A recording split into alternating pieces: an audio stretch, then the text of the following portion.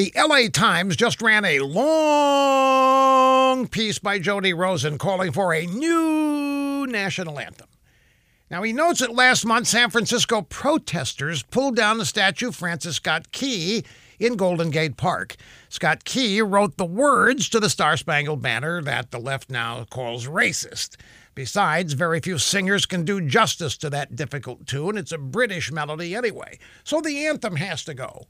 Now, what should replace it? Well, Mr. Rosen claims that songs like Lift Every Voice and Sing and America the Beautiful are out of step with the 21st century. This land is your land. That doesn't cut it either, Rosen says, because it insults indigenous Americans, even though it was written by Woody Guthrie, a big loony lefty.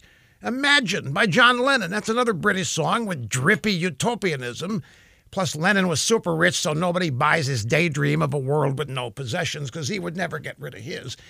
Well, then what's the perfect song that should replace the Star-Spangled Banner? Rosen proposes Lean on Me by Bill Withers. Its message is, I'll take care of you, you take care of me.